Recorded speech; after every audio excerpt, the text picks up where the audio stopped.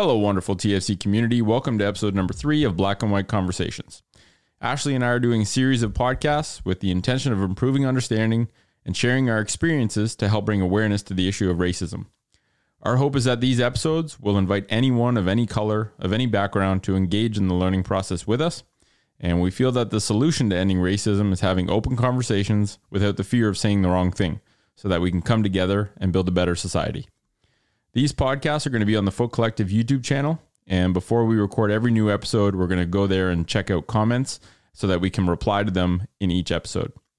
Black and White Conversations is all about learning, so there's no sponsors, but if you want more resources to go deeper in your learning process, you can head to thefootcollective.com and click on the Understanding Racism tab for more stuff. In episode number 3, Ashley and I talk about the Jane Elliott experiment. We talk about policing. And Ashley shares a few stories about her life where she's encountered racism. Hope you enjoy the episode, and thanks for listening. It's the TFC Audio Project. Hello, wonderful humans. Welcome to our 3rd episode of Black and White Conversations, where Ashley Harper and I have conversations to help improve understanding on the topic of racism. Our aim is to contribute constructive input to the global conversation and share our learning journeys and some stories about our lived experience. The title might be called Black and White, but this show is all about digging into all the gray in between. Ashley, thanks for taking the time again this morning to share your perspective to the world. And welcome to the show again. Thank you, Nick. I'm so happy to be back. How are you today? I'm doing great. It's a lovely sunny Saturday. It's getting cooler here in Ottawa, but I'm doing well. What about yourself? I'm doing awesome. You know, it's still scorching down here in the deep part of Texas. And, is it ever not scorching down there? And depending on where you are in Texas, I mean, some parts of Texas, it's hot like 10 months out of the year. Wow. It's kind of sad. It's funny because if all you do is replace hot with cold, it's the same thing here in Ottawa. I know, everybody wants what they can't have, right? But exactly, it's all good. It's pretty nice. I can't complain. Very nice. So we chatted about. I checked this morning. There's no comments on episode number 1 on YouTube, and episode number 2 will go live next week on iTunes and also on YouTube. But I think I'm just going to post this episode today on YouTube so that it's out there in the wild. And so do you want to start by just recapping episode 1 and 2? Your thoughts on it or anything that you'd like to add or, reflections from them? Yeah, sure. Again, I'm so happy to be here. Nick and I, we're not the experts. Nick is just this really cool human being that just like fluttered into the world some sort of way, right? You have to stop complimenting me all the time. It's the funniest thing because now, I can see his face and it's, red a little bit. No, I'm kidding. But no, we're not the experts here. I'm Ashley, and Nick and I, we met each other through the Foot Nerd program. And then, during this time, this really divisive time right now, we connected to try to create a really safe space for people to feel comfortable to talk about their perspectives and their experiences when it comes to what's happening right now in our world between in one of our communities. There's a big movement with the Black Lives Matter because there's a lot of, this community is really hurting. There's a lot of police brutality that they're experiencing. And so we really just wanted to create a space where everyone on any end of the spectrum can come in and share their experiences and their perspectives, and then hopefully get some knowledge, and we can learn from you guys too. And then in podcast number 2, we just really kind of talked about slavery and the inception of slavery, where it kind of took a sinister turn, if you will. And, we really kind of dug into that. So please listen to podcast number 2. That one was pretty cool. Well, they're both cool. But we want to make the world a better place. And we know that we're not the experts. We don't have all the answers. But I do believe you can still, everyone in this world is important, and we all have a role to play, and we can make someone's life better. Someone's life should be better because you're here, someone's day. So we're just trying to unravel, this whole thing. And it's really tough that, this, I know normally I sound kind of put together, but this last week was pretty tough here in the Americas, just with a lot of the stuff that was happening. So yeah, please come back and join us. We just really want to create a space of love, and we just have pure intentions. We just want to make the world better. We want to help. We want to use our resources to, elevate the voice of the people that feel like they're not heard. And it would be the same thing if it were a group of women that had an issue like voting, it would be any group of people. But right now we have an issue with a segment of our brothers and sisters, and if you're a human being, you understand that if our brothers and sisters are hurting, we have to help. And so that's what we're here for. Amazing. Tilt your camera down just a tiny bit so that we don't lose sight of there we go. That's good. Because you're kind of getting submerged under the bottom border of the screen. There you go. You're good.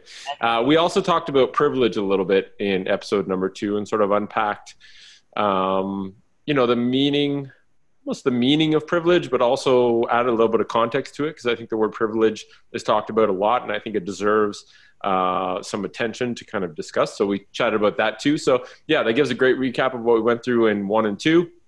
And, Ashley, you sent me that a while ago, that Blue Eye, Brown Eye experiment by Jane Elliott. And I had watched a bit of it before, but I watched the full thing this morning. And so I think there's a lot, we could almost focus on just that, because there is so much to garner, so many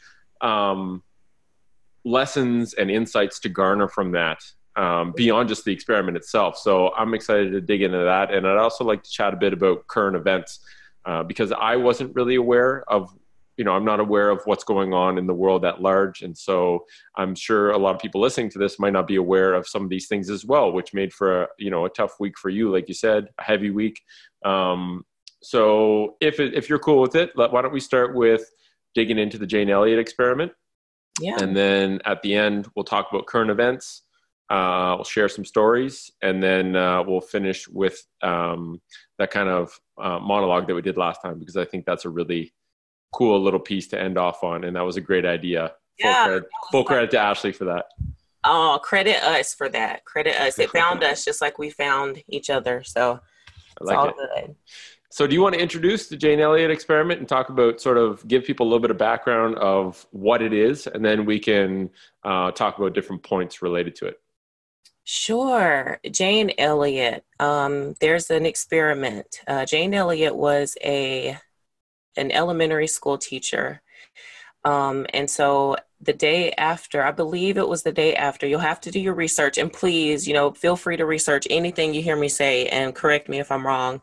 But I believe she did this experiment the day after Martin Luther King Jr.'s assassination. She did. I can confirm that, because I just did it this morning, and that date is, he was killed on April 4th, 1968. So she did this the day after.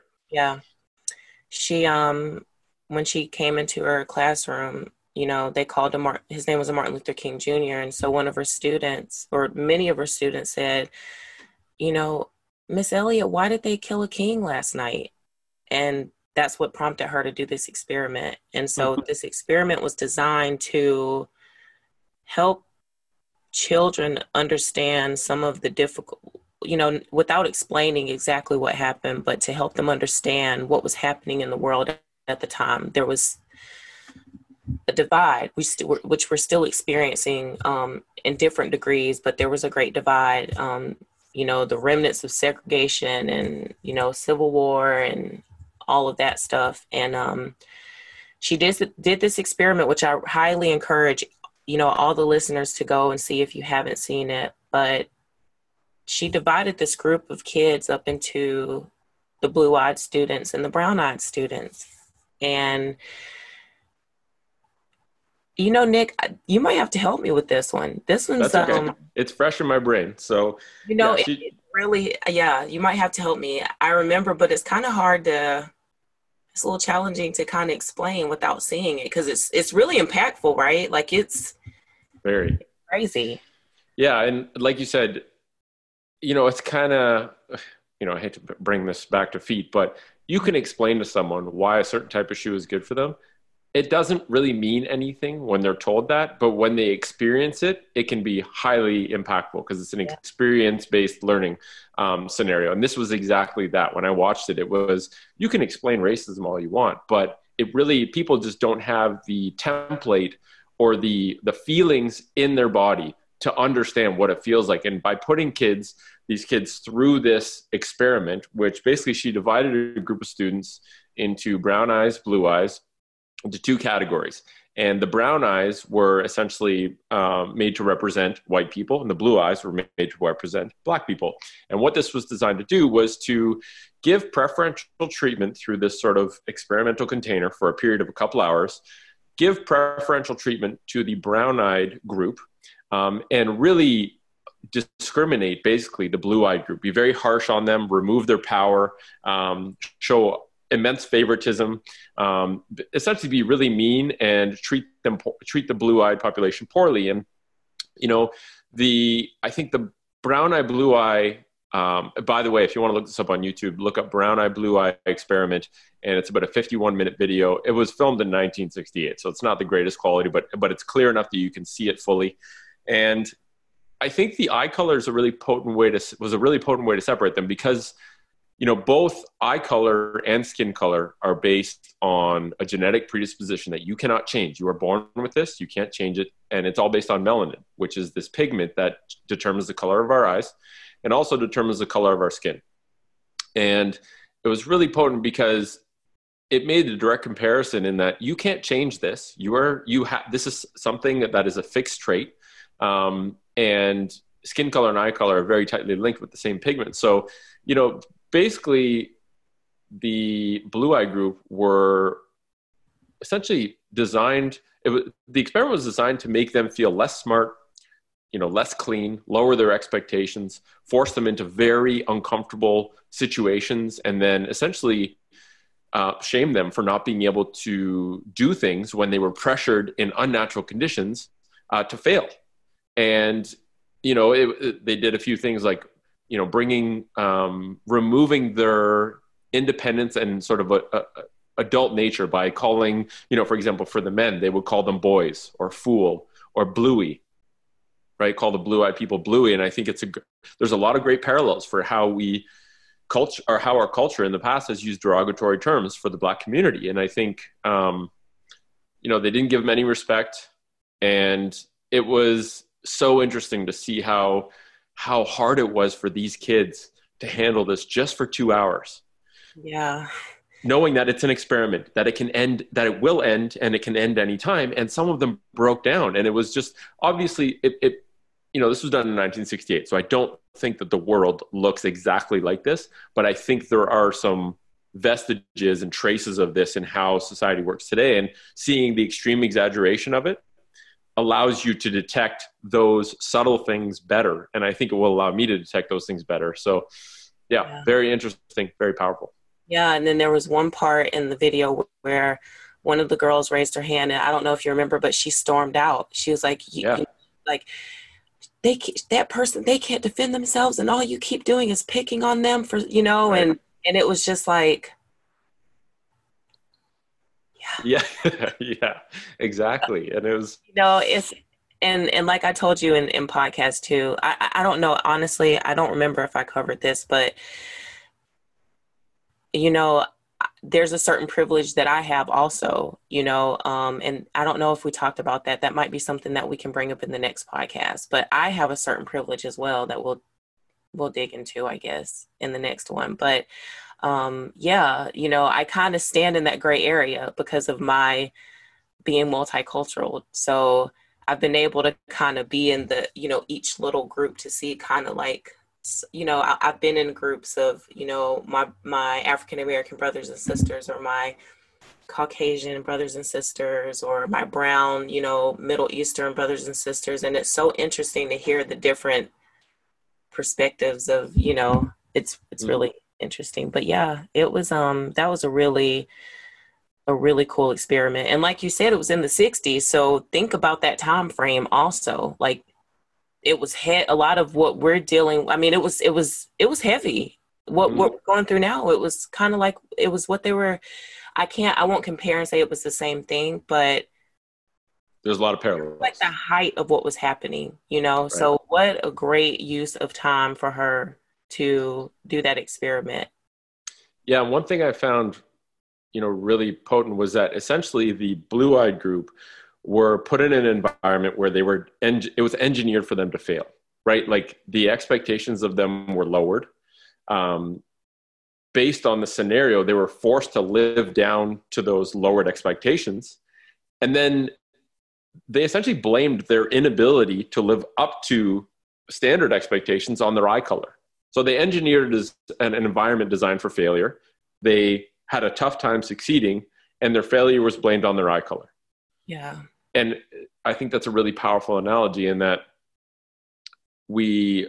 sometimes that blaming the failure on eye color in that case was not something that people even recognized they were doing. It was just based on the scenario, based on the environment, that was the natural occurrence, and it was easy to blame it on their eye color. Exactly. And I think that's a really powerful parallel to how some things are working today based on my perception of it. And I think too, if you think back, even if you go back to, the first two podcasts that we recorded, again, listeners, please tune in, because we really, we want your perspectives too. But we talked a lot about slavery in the second podcast, and we talked about how it started off a certain way just for servitude, right?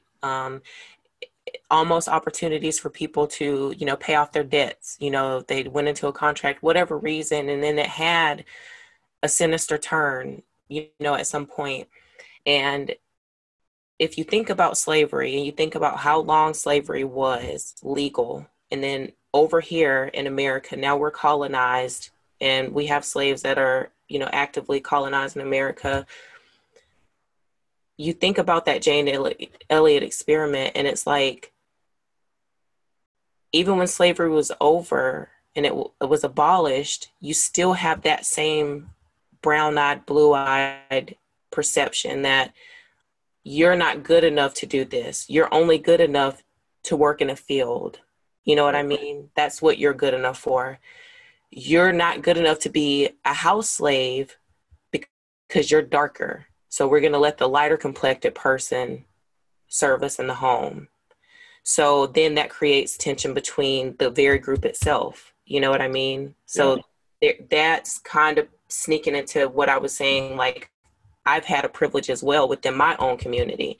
There's some people who won't, pardon me, admit to that, but there's a privilege that lighter complected people have in our own community with our brothers and sisters. And so, that's another discussion that we can talk about. But yeah, programming. It's all programming, right?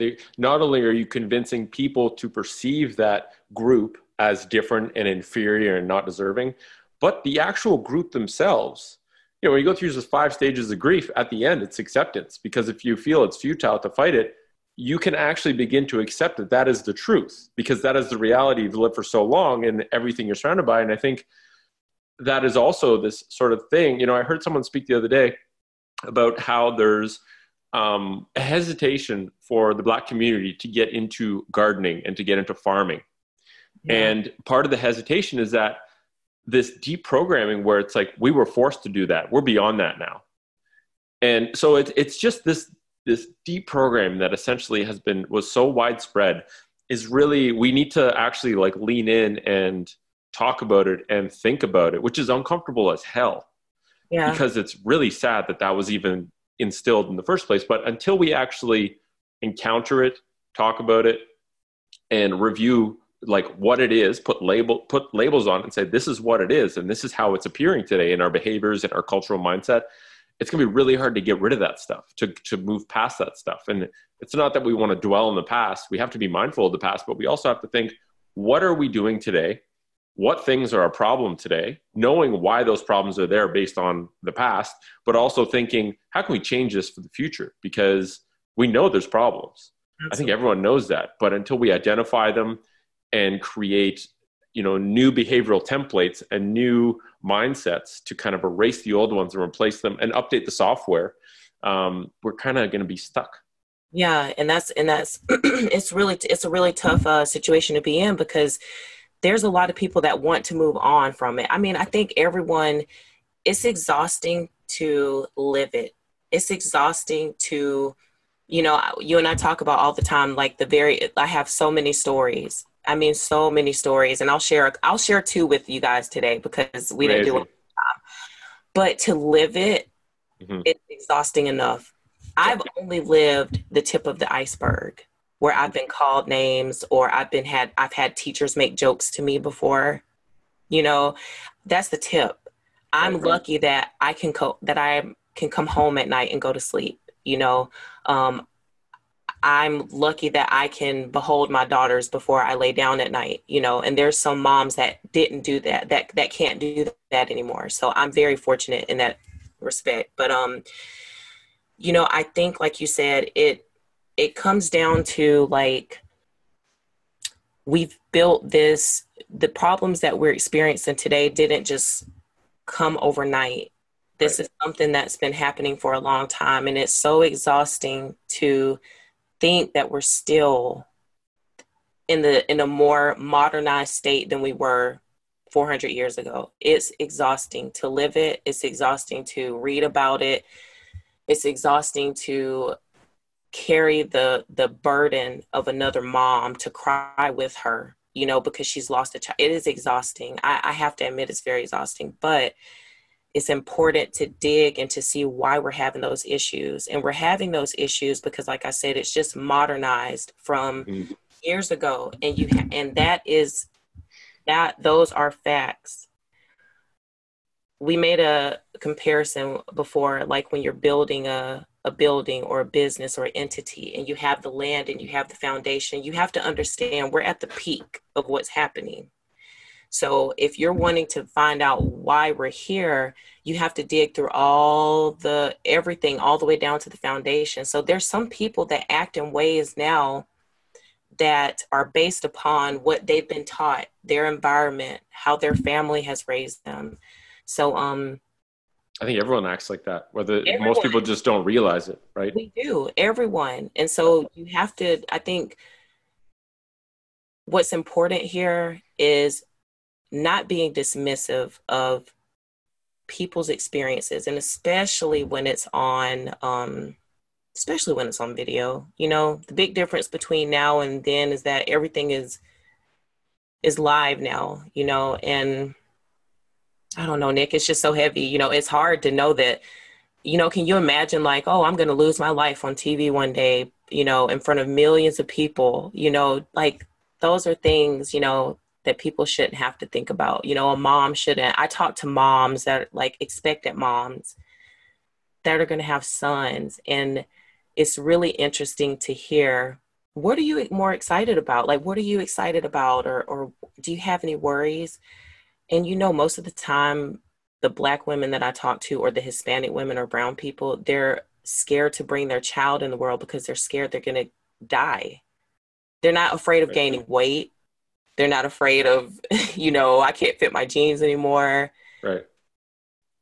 That's scary. It's, to think that my child doesn't have a future. And then it makes you think, wow, can you imagine? Like, one of my cats just had kittens 4 weeks ago, and I think, oh, here's a litter of kittens. I'm going to sell them, or if somebody just wants one, whatever. And I'm like, wow, like, just to think at one point, a mom was, she hears her litter, we're going to say, and it's like, you have to think about those things and to be able to fix what we have now. So I think one of the biggest problems we have right now is the police. We have a lot of people that are expressing discontent with the way that police are handling arrests and disputes and things that are happening, because we know that police are here to protect us. We know that they're supposed to be here to protect us, right? Just like a shoe company is supposed to be here to make shoes that fit your feet. Right? Yes, you would think. Have a podiatrist that designs a heel. Okay. Right. So you have to be able to think for yourself, right? Yep. So we know they're supposed to be here to help us. We know they're here to make sure the whole world is safe. But when you look at some of these videos, the way that they're handling some of these situations are not appropriate. And I've heard people say, oh, well, if such and such would just comply.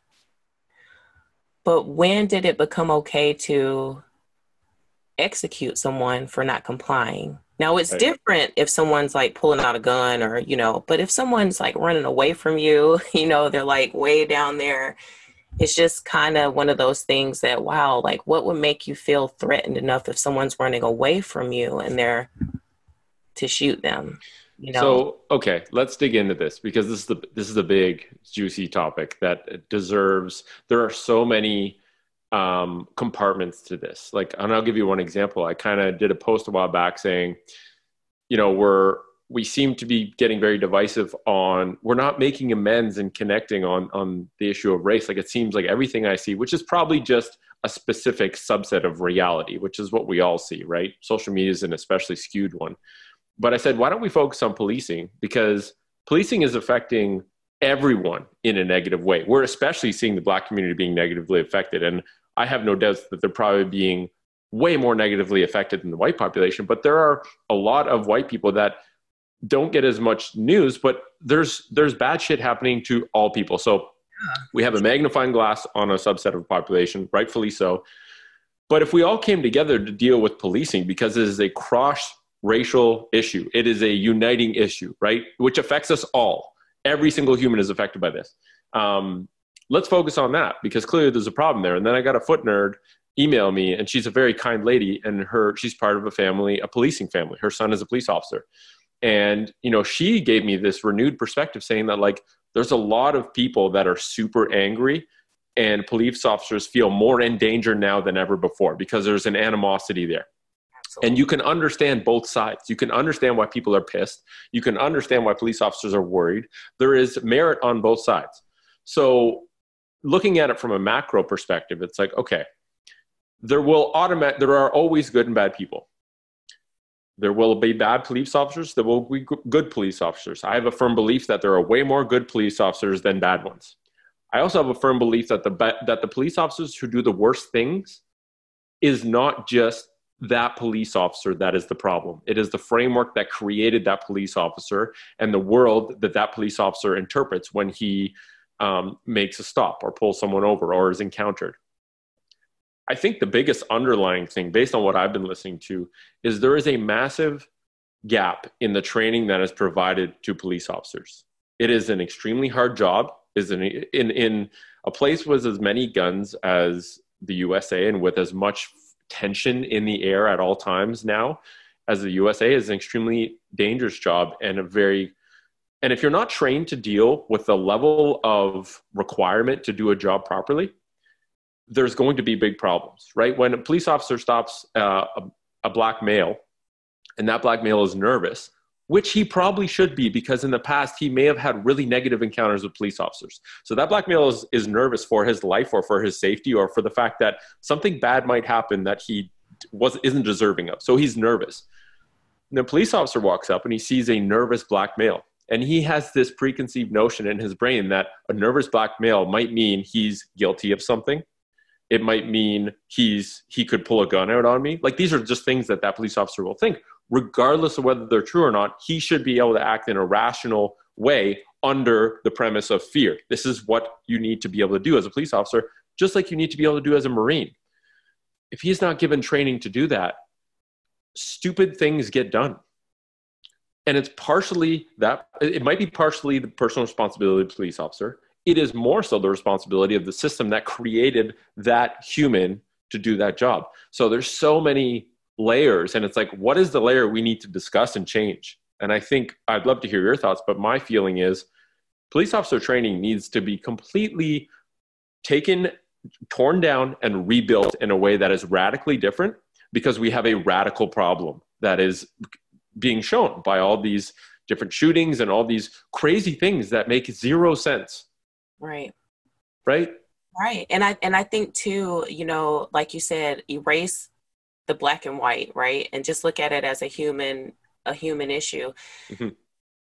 I mean, think about yourself. If someone were to just knock on your door right now and just say, I'm just going to come in here because I have on a badge. Well, if you don't know your legal rights or anything, you're going to let that officer, you're going to think under that pressure, under that fear, like you may think I have to let this officer in here if you have right.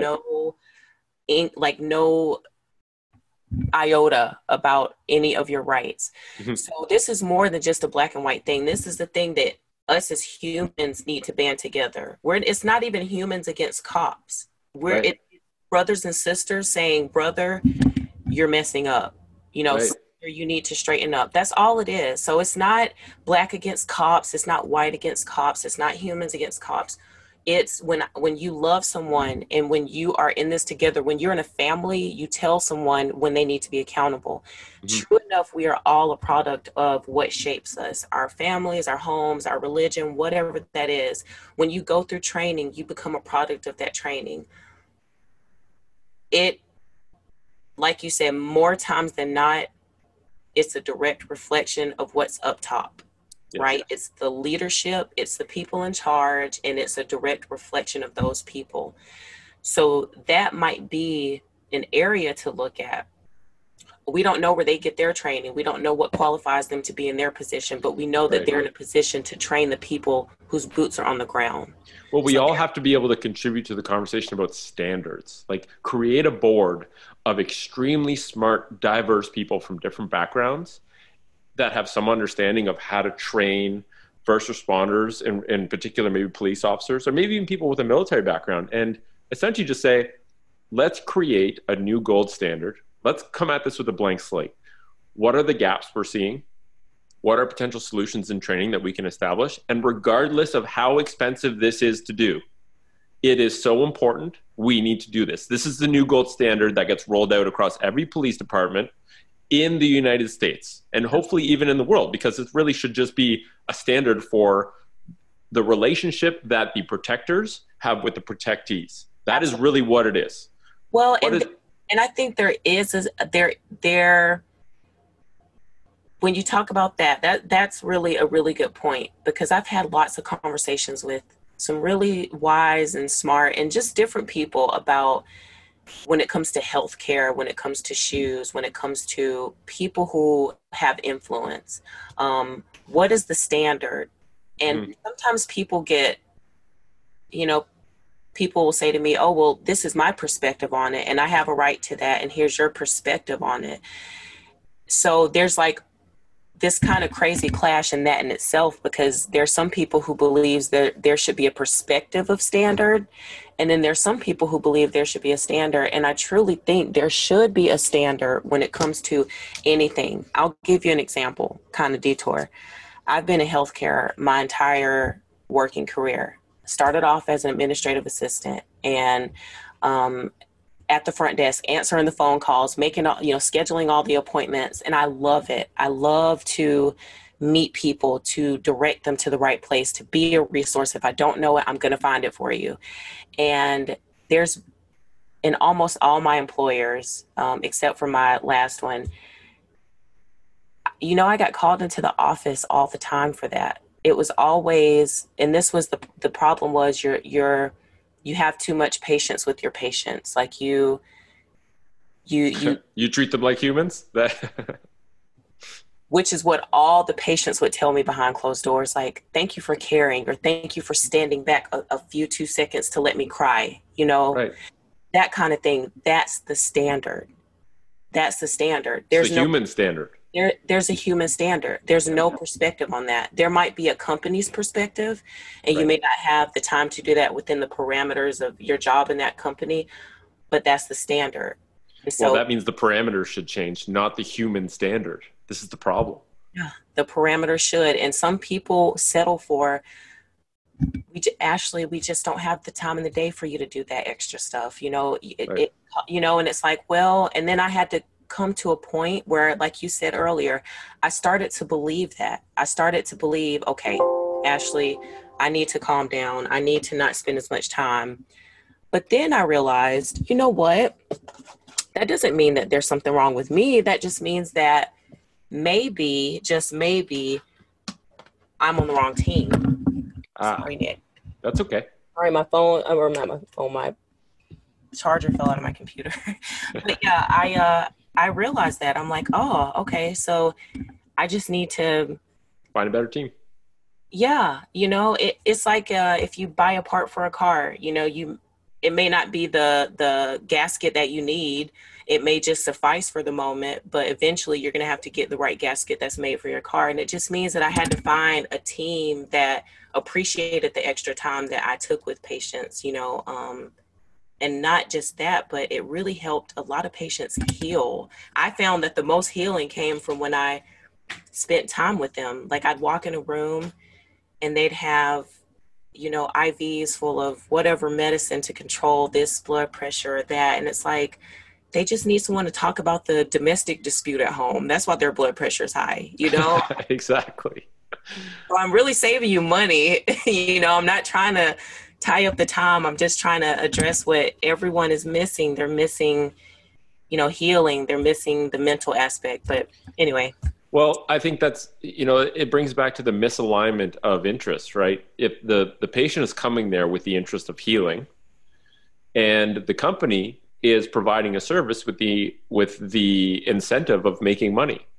Yeah. And when there's a conflict between making money and working in alignment with the patient's interest, right, with the patient healing, the sad reality is that almost always the money prevails. Yeah. And that's a real shame, because at the end of the day, providing a humane service that really aligns with human-to-human connection is good for business if you look long-term.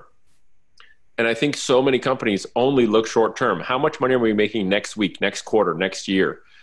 And they're not thinking how strong of a community we'd have that will support us through thick and thin, right? If the economy... What's motivating everyone, right. Even if you are a person that's motivated by your spirit and and humanity is what drives you to do better. If money still causes you to make the first decision for whatever, then it's money that's, what I'm saying? It's money. You have to choose what motivates you. It's going to be the money, or it's going to be, the well-being of whoever you're trying to reach. And although that may be a longer road and it may be more expensive, because most of the time those people have to step out on their own. I'm sure, like you as a physical therapist, you could go and make any physical therapist company look amazing, and you could do wonders for them, but there's a disconnect somewhere, and there may have been a part of you that realized that I have to remove myself and create what people are looking for, the truth. I have to remove myself, and you have an obligation to that. And so going back to policing, you may have been taught and educated through the academy or whatever, but you also have a responsibility to think for yourself. You have a responsibility to say, you can't shake that booger off your finger and say, that's a great analogy. You know what I'm saying? I'm not shaking that. You know what I'm saying? You can't, at some point, you have to accept responsibility and be accountable. And I think that there's a lot of people that don't want to be accountable. It's scary to be accountable. It sucks to walk around with your tail between your legs, because you have to admit to being wrong or hurting someone or looking at someone cry, or, you know what I'm saying? That's tough. Or to look at someone and say, wow, I've hurt my brother, or my family's hurt my brother, or whatever the case may be. But you have to, that's the only way to grow, is you have to say, you know what? I'm going to call a grape a grape. If it walks like a duck and it quacks like a duck, it must be a duck. Like, this is what it is. This is the truth. I'm accepting it. I'm stepping in it. I'm owning it. And now I'm going to fix it. Mm-hmm. And that's going to cause people to look at you weird. That's going to cause you to be, you know, shamed and people to say you're this or you're that or whatever. But if you know what's right, you have a responsibility to that. Just like you, Nick, you know, when it comes to feet, imagine TFC, there was no TFC because you were working somewhere for a foot company and you knew the truth. You knew the truth the whole time and you just thought, well, I'm going to look weird to the world, or I don't know how I'm going to do it, so I'm not going to do it. You know what I'm saying? Like, you walked in that. You walked in that. And I'm not saying that to give you like a big head or anything, but I'm just I try to make analogies to help people to understand you have to be accountable. And so it's going to take, like you said, a complete destruction of the company to break it down and to figure out this whole system of policing. But it's also you have to understand it's going to take each and every single person to be accountable for their own actions. You know what I'm saying? Yeah, and I think, you know, big change is intimidating and it's also inconvenient. And this is something that I've been thinking a lot about lately. Like, to live a healthy life, you have to accept a level of inconvenience. To live a life that preserves the planet that we live on, you have to live with a certain level of inconvenience. And people look at inconvenience as the enemy, but it's actually, if you contextualize it, convenience is the path, or slight inconvenience, and being able to judge what inconveniences are worth pursuing or not is how you determine the path to health. And I think with policing, there has to be, because I think a lot of people hide behind, well, that's protocol, or that's just what we were trained to do. And I think there has to be a level of admission that a protocol you create for a specific scenario does not take into account the context of every single scenario. And a certain level of responsibility and more importantly, empowerment has to be given to the police officer, saying that these are protocols we've created to help guide you on how to make decisions in the field.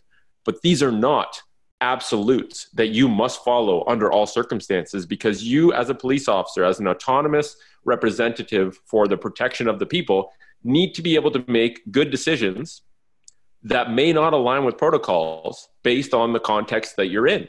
And it can't be something people hide behind to make shitty decisions. They need to have a level of personal responsibility. And the thing is they have to be trained to exert good decision-making under conditions of duress. And this is a big missing element, right? Like, we have to select for people who can handle a lot of shit and still act well. And I think all we're doing right now, selecting police officers, is selecting, you know, it doesn't pay very much. So you're not attracting the best people. A lot of these are assumptions. I don't know these for sure, but I've listened to a lot of conversations. Absolutely. Yeah. And you're right. But, you know, with you saying that, I actually had a conversation once with he was a really young gentleman, and I don't remember where I met him, but he was a soldier. He got hurt. And so they, you know, honorably discharged him, but he had a post-traumatic stress disorder. But he said that when he went into the Army, he literally went out of high school, and he said that all I did in high school, I was a gamer and I loved shooting games. And that's how the recruiter appealed to me. He just said, it's just like the games that you play. And he goes, oh my gosh, like, this is like, I can do this in live time. And he said that when he like shot like the first person or whatever, it was like, oh, like, this isn't like a game. And it's like, so right. You think about if that person could say that, how many other, you know what I mean? Like, there's so many different types of people that are being recruited to go into the academy. There's people who are really looking to change the world, looking to protect, looking to serve. And they're looking for those things. And those people will eventually, when they go in with a good heart, those are the people that will make those decisions to stand up for themselves, or to remove themselves if the situation is, you know, or I don't agree with this, or they are the people that are able to say, you know what, here's protocol, here's policy, but I'm comfortable making a decision outside of that because I know what moves me. So you have to decide what reason are you here? What moves you every day? Is it fear? Because if you let an emotion like fear rule your actions, you're always gonna make careless decisions. podcast number, is it 51 or 52? Emotional intelligence? I think it's 51. Emotional intelligence. You have to be able to regulate your emotions. Mm-hmm. You have to be able to manage them. You have to be able to constructively direct it somewhere. So if you are a person that pulls up to a scene, whether you're a police officer, whether you're a mom like me, and you see a group of kids on the playground, if you know that you automatically get this sense of fear, and you know that that's going to overshadow your ability to make a sound decision or, under that pressure, then it's something for you to think about. I'm not saying you shouldn't be an officer or a mom or a lifeguard, but when you're in decisions that are dealing with people's lives, police officer, lifeguard, doctor, you have to be that person to be honest with yourself and say, when I'm under pressure, I'm under fear, I spaz, or I whatever. Mm-hmm. You just have to be able to know what moves you. And I think me seeing a lot of the shootings, it just looks like a lot of fear.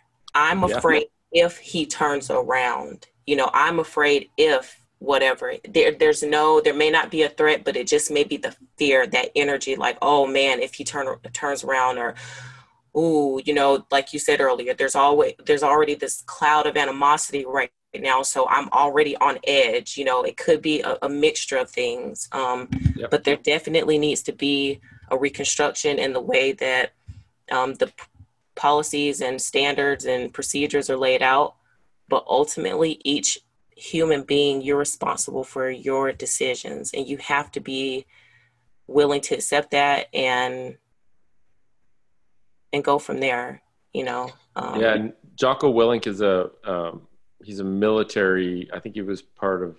He was a Navy SEAL, I think, but he was on the Joe Rogan podcast, and he said that the military really emphasizes training, right? Like the better prepared and the more you can find out your vulnerabilities, right? For example, your emotional vulnerability to fear, where your body literally and your decision-making ability gets hijacked by the emotion that you are stuck in. You don't even know you're stuck in it because you're just in it.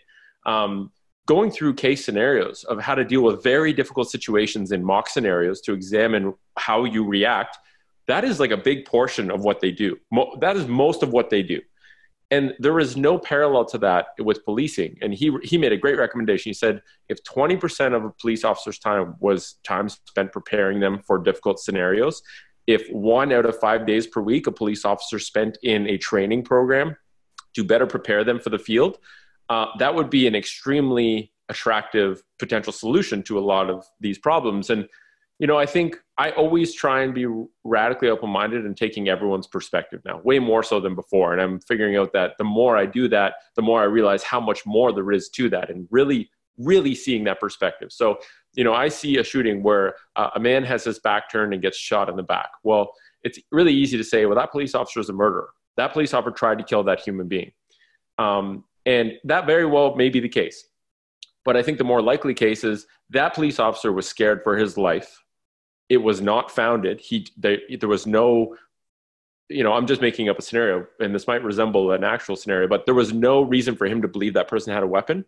But they were scared for their life, and so they shot that person because they got hijacked by the emotion of fear and weren't able to make a rational decision and take in all the data that they had experienced about the interaction. What was that person doing? Why was I called here? How were they acting? What was their emotional state? Did they show a weapon? Did they reach for a weapon? Like, these are all pieces of data you got to put into the blender to decide what is the best decision I can make right now. And if you don't if you're not trained to create that space to actually assess those options to make a good judgment, then, that police officer his life is probably ruined because he wasn't trained right to handle that scenario. And he took away another life because of that as well. So that person, I have no doubt, has a level of personal responsibility that wasn't exercised. Yeah. But we also know that humans are just humans. We know how the primitive brain works. We know how powerful emotions can be from an evolutionary standpoint. And we need to have better systems in place to make sure that the right people are put in the right scenarios, because shit like that happens when we don't make sure of that. Exactly. And it really, what's really sad about it is when you have someone, right, like you said, the very primitive mind, someone who's not necessarily young, but maybe just young in knowledge. Like maybe they haven't reached a level of knowing all about feet. They could be 50 years old, but this is the first time they've ever learned anything about foot health, right? So you have that where they're expecting to learn something from someone who knows. They're expecting that you're, as the leader, going to lead them into truth, into everything that's right. You're not going to do anything malicious or, anything manipulative. Manipulative. Yeah. That's a weird one. So, but what really is sad is when you have those people that come into that situation, and because they're an adult and because they are accountable and they have to take responsibility, they almost have to take responsibility for your messed up system. And it's not fair. You know what I'm saying? It's really not fair. Right. And I hear you. That's another important thing that I really hope to impart on listeners, that sometimes you will make a decision based on the guidance or the leadership that you've been trained, or or the experience that you have, and it's not your fault when blankety blank hits the fan, and it's a direct reflection of the systems that were in place. And unfortunately, those people who had good intentions and that were trained under that are almost like a casualty of war, Yeah.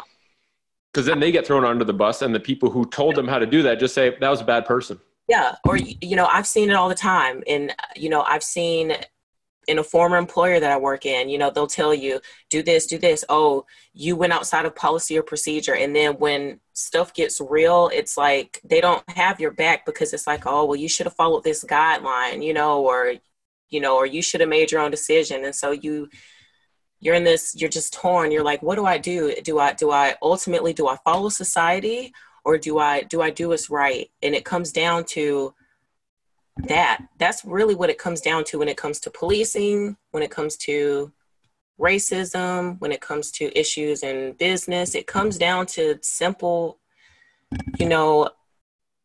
right and wrong, and people who are willing to work together as a team to correct things that are wrong and make them right, and to come together and always have a collaborative spirit to continue making the right things right, or making those things better, or maybe more efficient. Because there's nothing wrong with being wrong.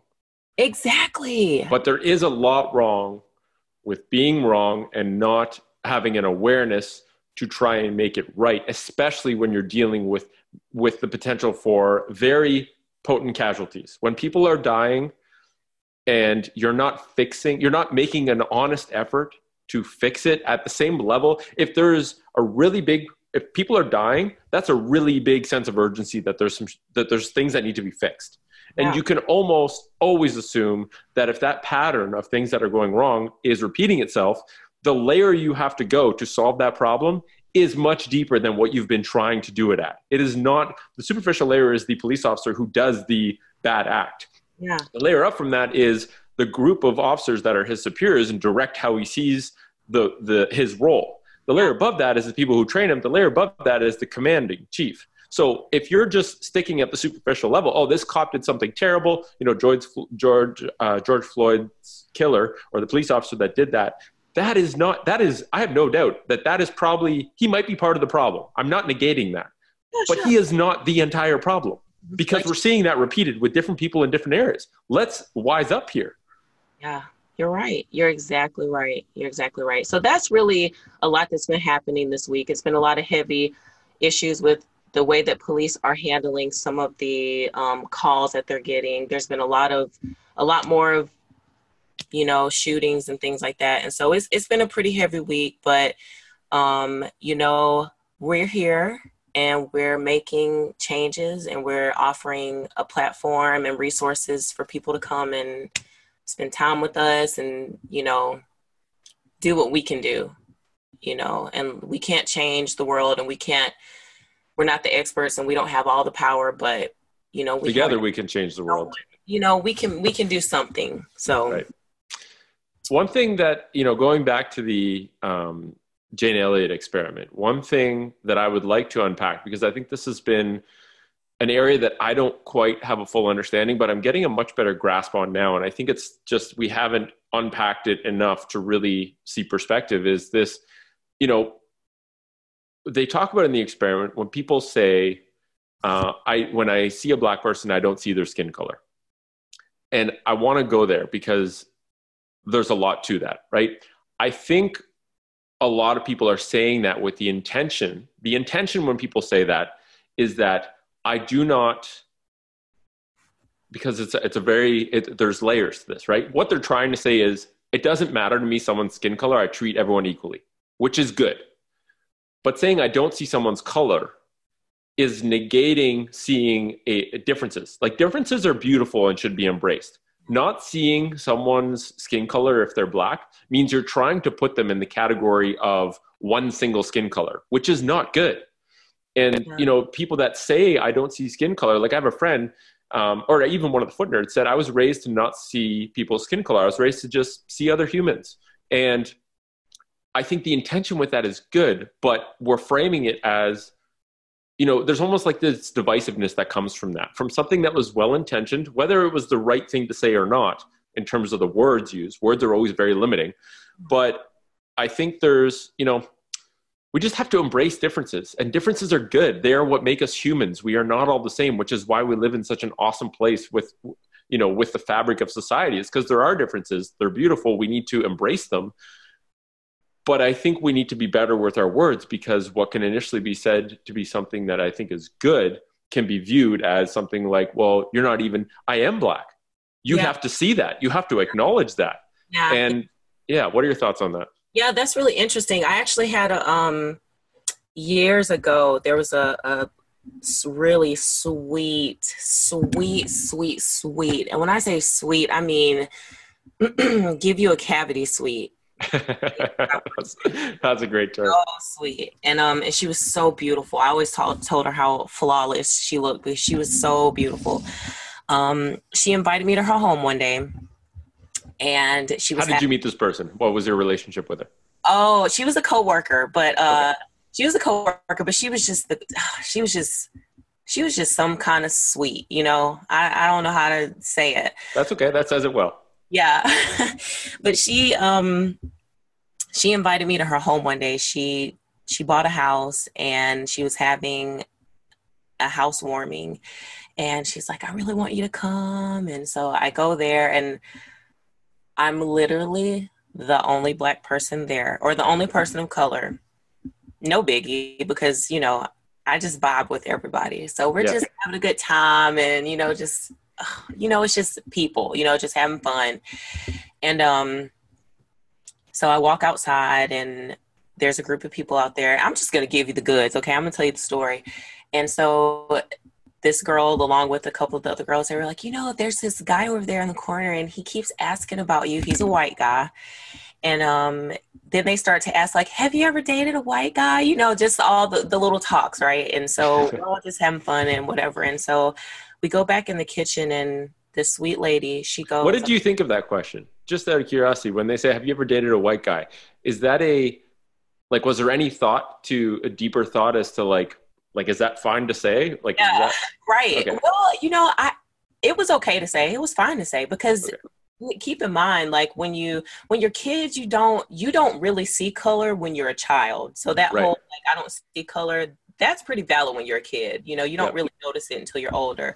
But once you're older and you start to realize there's differences, and then you start to realize that we have different experiences and struggles, I think that's kind of one of those things, like, have you ever dated like a white person? Because it kind of prompts, like, how was that experience? How did your family, then it just kind of goes into that whole thing. I had never dated a white guy. So I said, no, I haven't dated a white guy. There was, I told you guys in podcast number 1, the white guy that kind of had a crush on me, but I had never dated a white guy. And so she said, but you know what? She's like, but you're just not really Black though. Like, you just don't really, like, you're not really Black. Like, I don't really see you as Black. And the way that the context that she said it was more like, you're kind of like all of us in the house. You know, you get along with all of us. Like, you know, you're Black, but we can invite you over. And so you like, everyone vibes with you. So you're just like one of us. And Right. she said that same thing. She's like, I really don't see your skin color. Like, I don't see you. And I'm like, how can you not see that I'm Black or brown? Right. Or, you know, like, how can you not see that? Even if you're colorblind, you could see black and white, girl. Yeah. So, you know, I've had a lot of interesting stories. I can't wait to share them with you, man. There are some really interesting. Well, because even that is a prime example where I would guess that she was not intending to offend you. I would guess that she didn't even think that that was an offensive thing to say. Yeah. So what programming did she, like, what shaped her reality to think that was just something that would, like, what was her intention with that, right? Her intention was probably to say, you're just like us. I don't see differences. I don't treat you differently. You don't engage differently, which that part of it is good. But the part where she's like, you don't seem like a Black person. It's like, well, what is your understanding of a Black person? Like, what interactions have you had that would make me seem different than what your framework or perception of a Black person is? Like, it's very weird because she negated differences with the intention of relating to you more. But why does that have to happen? Why does she have to discount your differences to feel a better connection with you? So I always just ask, like, why would that person, Because I did it without you mentioning my skin color. Like the whole 3 hours we were hanging out, you didn't see my skin color. Like no one, I mean, you could see that I'm, you know, colored, but we've just been having fun. So it's like, why at the 4th hour was it important to you to say, like, you know, even if you were well-intended, like I've had other people make comments to me that were similar like that, but it was more of the stance of the white part of you or whatever part of you that makes you lighter complected is what we like. And that's the context that I've felt from the people, even though they've been really sweet people. They've been people that are sweet, that, you know, go to church, that, you know, give to people. They're really sweet people. And like we always talk about, sometimes it's just something that you're so conditioned that it's programming. You have no, and so for that person, it's like they're oblivious because of their conditioning, but they, as an adult, they haven't yet said, I'm going to take the time to really think about this stuff on my own. At what point do you say, I'm a product of my environment, but at some point you have to question that to make sure that that settles with you as an adult, now that you can make decisions. Because at that point, it's like you're making remarks that are dismissive to the struggles that all of my brothers and sisters on any spectrum have experienced. You have to even think, in my lineage, my ancestors also experienced the struggle of interracial, like coming together. So there's all sorts of struggles, you know, that we all go through. But I've definitely had a lot of people make comments to me in the context of not seeing my skin color or not seeing me as a Black person or seeing me as lighter is prettier, or because your hair isn't the typical, like, you know, I've had all those comments made to me. And, you know, it's like, no, I'm proud of that part of me too. You know, I came out looking like I look, but, you know, I'm proud of every part of me. But like you said, sometimes they mean well and they just don't think about it. But, you know, it's something to think about. Right, for sure. And I think one thing, from back to the Jane Elliott experiment, one thing she said, and she framed them as freedoms, but I wouldn't frame them. I don't think it's really freedoms, because freedom I don't think is the appropriate word, but it's the ability or the permission. I think permission is a better word. And what she said was, as a white person, you have permission to be ignorant about those who aren't white. And you also have permission to deny that you're ignorant. And those were really deep. Like, I almost had to sit with those for a couple minutes to be like, wow, you know, like, you don't have permission.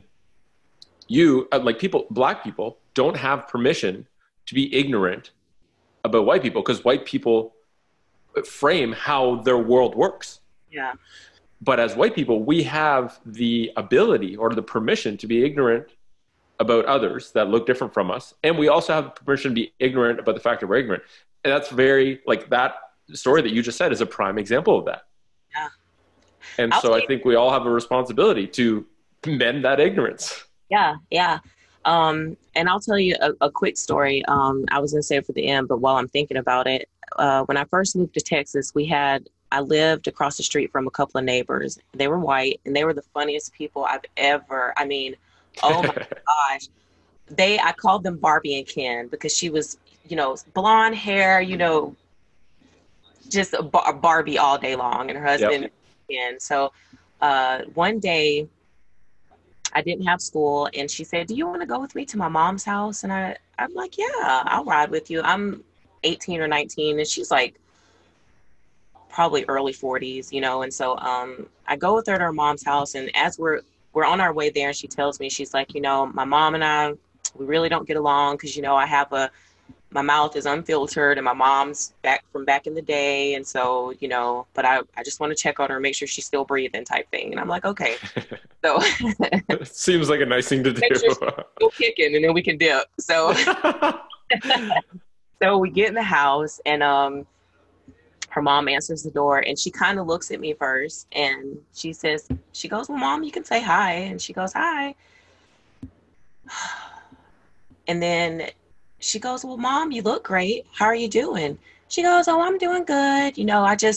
She holds out her hand like this, and she goes, "Oh, your nails are pretty." She goes, "Yeah, a little N-word girl did it for me today." No. Yeah. She's like, "Yeah, the little blank at the nail shop, she did it for me today." And she was like, "Mom, you can't say that. Like, that's not okay." And her mom was like 80 something years old. And this was back in 2007. Mm-hmm. But when we left, she was like, "I am so sorry. Like, I'm so sorry. Like, my mom, you have to understand, she's from back." And I'm like, "You don't have to explain." But like you said, it's the conditioning. Like, it was nothing in 2007 to say that in front of her daughter while I'm there, like, "Oh yeah, this just little blankety blank girl at the nail salon did it." Here's the problem. That lady does not spend any time around anyone that can tell her that that's not okay. So she, because I always try and think, like, how does that person think that's okay? So she's clearly never been told that that's wrong, although I'm sure her daughter's told her that before. Yeah. So programming. It's just like she's probably said that term so much because her parents probably said it all the time.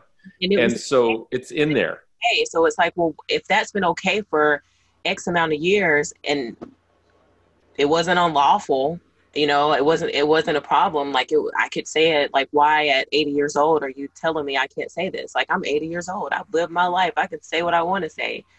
So it's just like stuff like that, What do you think?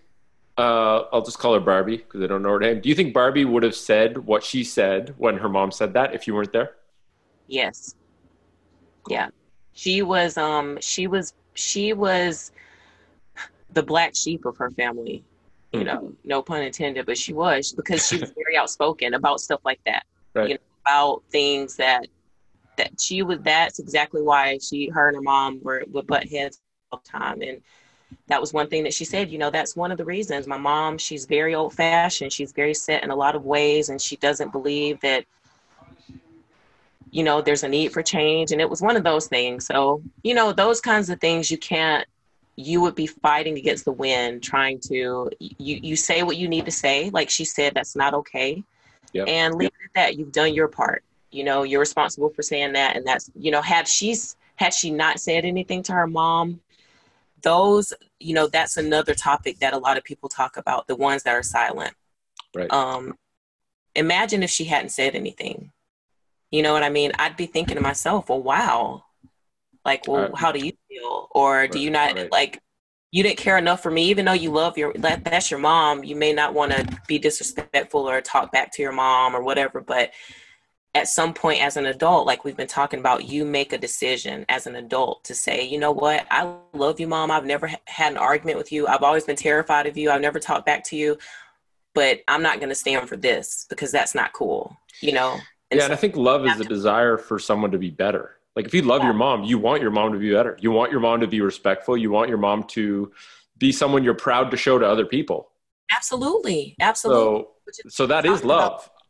Yeah, which was what we talk about all the time. When you love, you have to hold people accountable. We talk about this every podcast. So no matter what it is, all this is just a matter of, everyone's looking for the problems, but you just have to be accountable, completely accountable for your part and what you can do. And even if that means saying, dang it, I knew I shouldn't have made that decision, or I knew I shouldn't have went this place or whatever, but just be accountable, so. Yep, I agree. And there's a difference too in how holding someone accountable can be done in different ways, right? You can do it through the lens of fear and control, or you can do it through the lens of love and growth, right? Like she could have said to her mom, "You're the worst person ever. I can't believe you said that," and stormed off. And like, you think her mom's going to change with that? Probably not. Or there's another thing to say, "Mom, I love you," but you can't say that. That is not something you're allowed to say anymore. You might have said that when you were younger. It might have been accepted. It should never have been acceptable based on, you have to understand where that word came from. And, so there's different ways of holding someone accountable. And I think when you do it with love, you might have a slight negative emotion for a short period of time. But if you intrinsically know that person told me that because they love me and they have my better interests in mind, then that's a different paradigm. Absolutely. And people only change when they feel loved. So there's only one way of doing it. They do. And also when you, like you said, when you step to them with love and kindness, it's different. Because if you're telling someone to change and you're being combative and you, it's like, well, what am I going to change into? That? Like, are you telling me that you're the example of what I should be changing into and you're yelling at me or you're being unkind? Like, no, I'll stay over here in my comfortable corner doing what I'm doing, so anyway, yeah. Cool stuff. Yeah. Well, are you good to anything else you want to talk about the blue eye brown eye experiment? Because I had a couple other things, but we kind of already covered them. Yeah. I think it's a great awareness video, like just a really good one for people to watch to just expand. Like it definitely changed my understanding and awareness of like, you have to go in knowing that is an extreme example of probably a way of life that existed, or it definitely existed at some point. It's not that bad anymore, but subtle remnants of that still exist in the deeper programming of how we live our lives today. And I think it's very eye-opening just to take the perspective of like, wow, that would really suck to be in the wrong end of a world like that essentially is the parallel. Because she has another video and I intended to tell you about it, and it's very short, but she's in an auditorium. I don't know if you saw it, but she's in an auditorium full of students. And she says, I'd like any of you in this room, if you want to be treated like a Black person is today in society, if you'll just please stand up or show your hands. And she says, maybe you guys didn't understand my question. If you are in this auditorium and you would like to be treated just like as a Black person in society today, she didn't say anything else. She just said, if you want to stand up. And no one raised their hands. No one stood up. And she said, no, that shows me that there's a problem and that you don't want to be a part of it. So why are you willing to accept when it's happening to someone else? Yep. Wow, that's powerful. It was really powerful. It gave me goosebumps.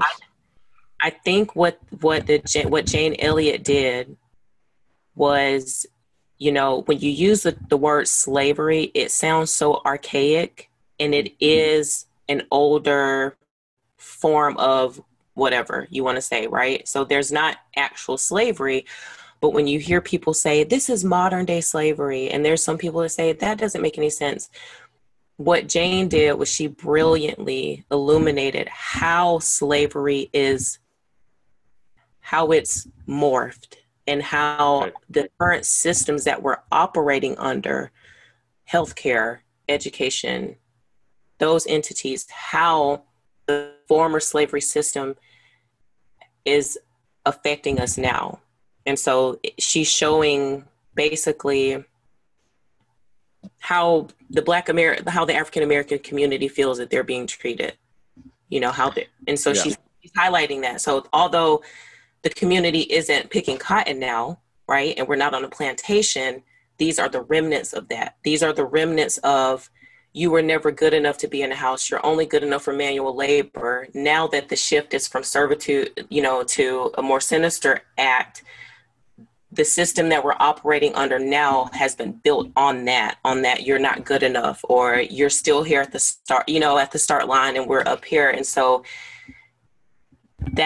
she really illuminated the issue of how Black people are treated based on the historical implications of slavery. And so I really appreciated her experiment. Yeah. And I think the word inequality might be a more accepting term for people to be able to actually tune into, right? When you say modern day slavery, I think a lot of people tune out because they discount. If they don't understand how that actually presents itself, then they might take you as being sensationalistic in the way you're explaining it. Yeah. Which, based on your perspective, you're not trying to be sensationalistic. You're trying to reflect the truth. But it's almost like we have this, this building has a foundation of inequality. The basement of the building is inequality. We've built a significantly better building. We've rebuilt, we've changed out some of the bricks, changed the plumbing. We've updated a lot of the things in a very good direction. And I don't think not admitting that, like, we need to admit that, right? People that say, oh, it's the same today as it was 100 years ago. It's like, well, no, it's not. But it's not good. It's not perfect today. So we need to, we love speaking in polarizations because that's what gets ears and attention. But that's also what scares people away and brings us further apart. So the foundation is built on inequality. We have a way nicer building, but we also need to acknowledge that there are still things that exist today that are relics of that foundation and that need to be talked about, right? Like, we need to actually have open discussions of, like, what are the actual things? Okay, people love to say systemic racism, and there may very well be some, I think there's probably correct elements of that, but we also say, like, okay, sure, that exists. That is still something that floats in the air today. But what specific things are the problems? Because when we address specific things and talk about specific things, we can change specific things. And we just kind of work down the list of being like, what can we change? What can we actually change? Yeah. Yeah. I agree. That was actually probably the most perfect way to explain that the foundation is on inequality. So you're right. And that was the whole point of me saying the modern day slavery, because it's not slavery, it's not actual slavery anymore. And like you said, that word just is exhausting and it scares people away. And that's definitely not our intent. But just to, with you bridging that gap, removing the modern day slavery and just replacing it with inequality actually makes that a lot more understandable in today's terms, how it is affecting all of the things because of that: education, healthcare, whatever. That was really, really cool. I appreciate that. Because I think it also pairs down to other areas where inequality is present, right? Like we're talking about racial discrimination, but like women and like the inequality of like standards of what women are expected to do with their bodies versus what men are expected to do. There's a big problem there too. It's obviously not a priority problem right now because we've got bigger problems. Yeah. But I think it also just makes people mindful that foundation is not just unequal towards, slavery is like the extreme version of inequality. It's the biggest inequality of power, of dignity, of right, of the acknowledgement of human rights. And so, yeah, that was the thing. And there's still elements of that. But the inequality word, I think, is more digestible for people and also expands the conversation to be like, there's 5 inequality problems right now. The biggest one is this one. This is what we need to talk about right now.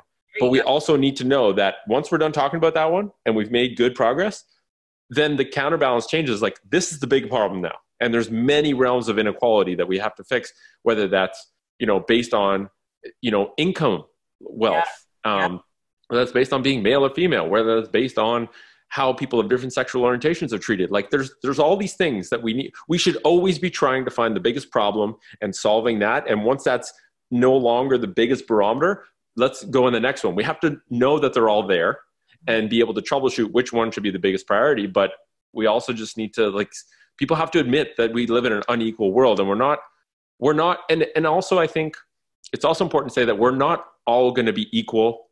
Like, no society has ever been such that everyone is completely equal, has equal amounts of wealth, has equal amounts of opportunities, has equal amounts of whatever.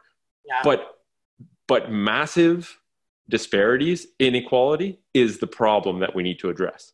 Yeah, for sure. For sure. And like you said, what was really important, doesn't matter what group is, if this group is going through it now, we fix it. If this group of women feels that they don't have a right to vote and they're human and they should have a right to vote, then we fix that. We go address those women. Right. It's not it.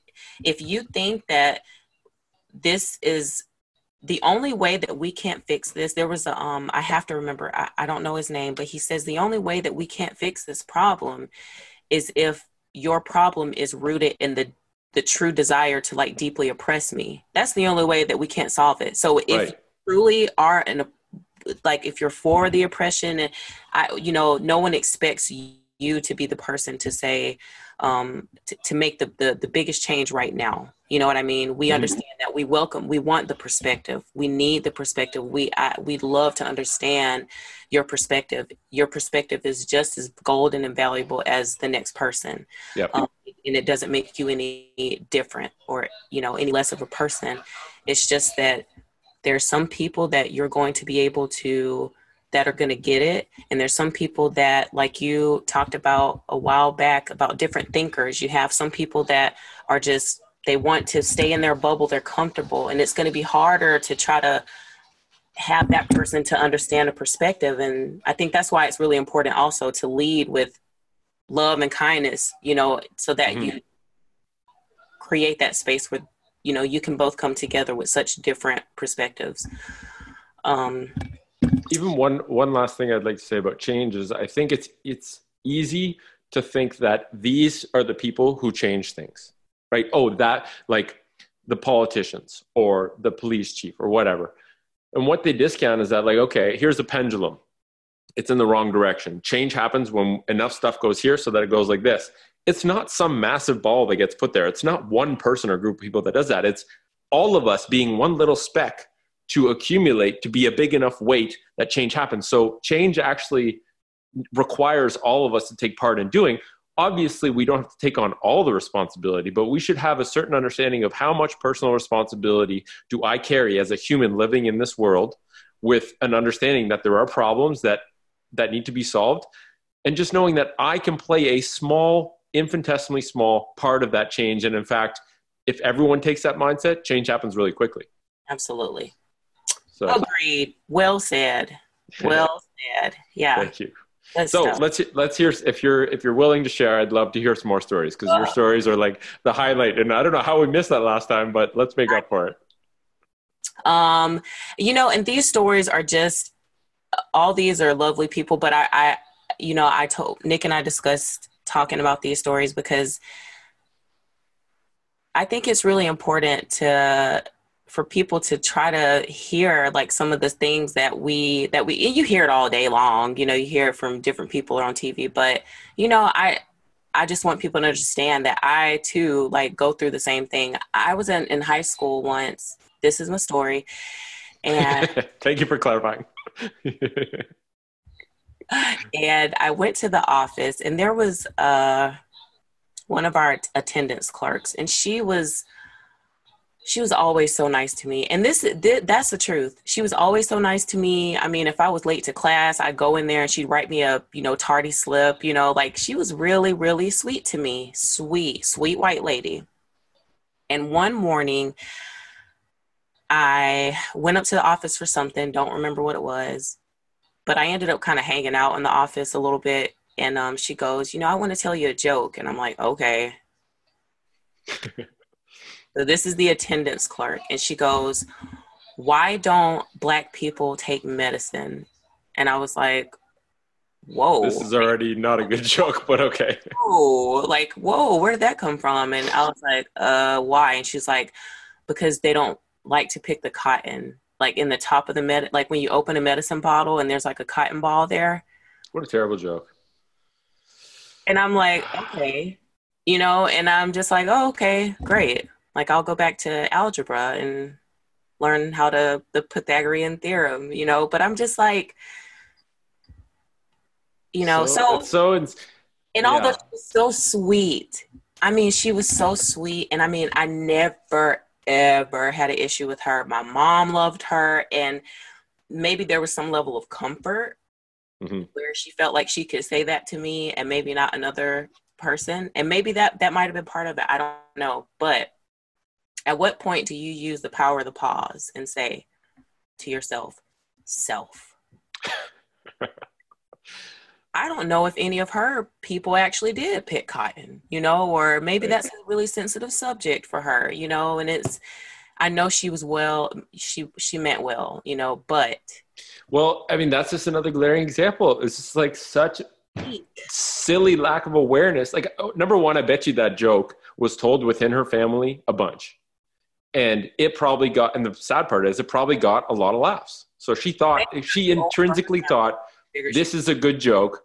I love this this person is really nice. I'm going to tell her a joke. And she had no idea how offensive it was. That's the sad part. So how does those perspectives get changed? And obviously there's a power imbalance there. She is an adult. You're a kid in high school. But, just every time, like, that's a glaring example. I think there's way more subtle examples that also need to be brought to light and also corrected. But like, if someone said that to me, I said, that's extremely offensive. Do you know that that's very offensive to the history of Black people? And that person's probably going to be like, oh my God, I never knew that, which is sad. But also, if that person's never told that, they're going to keep telling it because there's no reminder that that is a problematic joke. And then the struggle is, who's responsible? Is it because she truly means well and that's literally just the result of her environment, or is she responsible because she's an adult? Because you have to understand too, you might have someone that may be raised in an environment where all they see are their parents cooking meth on the stove. Okay, this is I'm just putting out an example there, right? Right. So this person, all they see all their life from the time they're a little bit kid is mom and dad making meth and selling meth out of the house. Well, then that's all they know. Mm-hmm. At what point do they get older and say, well, that's all I know. All I know is how to make meth and make money off of meth. So I'm not responsible because that's all I've ever been taught. You can't hold me accountable. You know what I'm saying? It's a different situation, but the fundamental principle is the same. It's at what point do you say, man, like for yourself, Nick, I know for myself, there's been times that I can remember in my life as an adolescent, as an adult, where I think back to something my mom said or my dad said, and I'd go, why did they think that? Or why did they do that? And it would cause me to inquire as an adult. Right. My own, based on my experiences and my feelings. So again, part of that's curiosity. Like, you have to be a curious human to want to engage with asking questions, right? Like, I'm a firm believer that your life is shaped by the questions you ask. If you never ask questions, then the shape of your life is exactly what you were given by the people who raised you. And you can never go beyond that if you don't know how to ask questions. Yeah. So yeah, I mean, that's a really good question. And I think that is what is happening now, because there are a lot of people who are being held accountable for the deep past that is affecting us still today. And so it's hard to rid and almost separate it, because you have a group of people now who some are still acting based on the past because that's how they were shaped and they don't know differently. They almost think it's right, or their family may maybe they don't want to go away from the norm. But that's exactly what we're experiencing right now is, who do you hold accountable? You know what I mean? There's an accountability factor. And so I think that just takes a lot of people, there's nothing that I can answer for that right now or yourself, but it's just a question that I hope that everyone, when they leave, they could think about that. Just think about that factor. Like, who do I hold accountable? It's just a great question. Something to think about over your wood roasted coffee beans from the Russian mountain valleys of Czechoslovakia or wherever you Is that where coffee comes from? There's probably coffee from there. Let's be real. Cool. Well, that was a great story. Thank you for sharing that. I really enjoyed it. And please, everybody, listen to our other podcasts. And we have a couple more coming for you with some, hopefully healing conversations to bridge everyone together. And Nick, just please stay being an awesome human. Same to you, Ashley. I appreciate these I appreciate these because we would probably just have these conversations. And I think knowing that they're going to be recorded probably makes us inquire a bit deeper. I know it makes me want to do more research and ask myself more questions so that we can chat about them. And your willingness to share stories is always, I'm very appreciative of it, because I really think they do make people think. And, maybe someone hears that and they'll, whether it's the person at the party that you talked about, maybe they'll encounter that scenario at some point in their life and they'll think of the story you told, and it'll make them rethink how they would have framed something in a way that makes them more aware of how something they wouldn't have previously deemed to be offensive might actually be offensive, and they didn't see that perspective before. So I think if one person listens to this and they change one single behavior, I think we've done a good job at recording these and putting them out into the world, because the change happens in subtle ways, but it does happen if people are willing to ask themselves questions. So just ask yourself questions, and it leads to power. That curiosity can lead to a lot of changes and a lot of exponentially increasing changes. Once you see how fun it is to change and how good it feels to improve as a human being and become more mindful of other humans, it sets off a chain of dominoes that I know that I've felt, and I think I've heard other people the same thing, where they're like, yeah, what else can I do? What else can I learn? Yeah, for sure. Yeah, absolutely. So I'm happy to be in this space, and I'm happy for the opportunity, and I can't wait until the next one. Me too. You want to finish with our special sentences? Oh, our special sentences. Have you got that handy?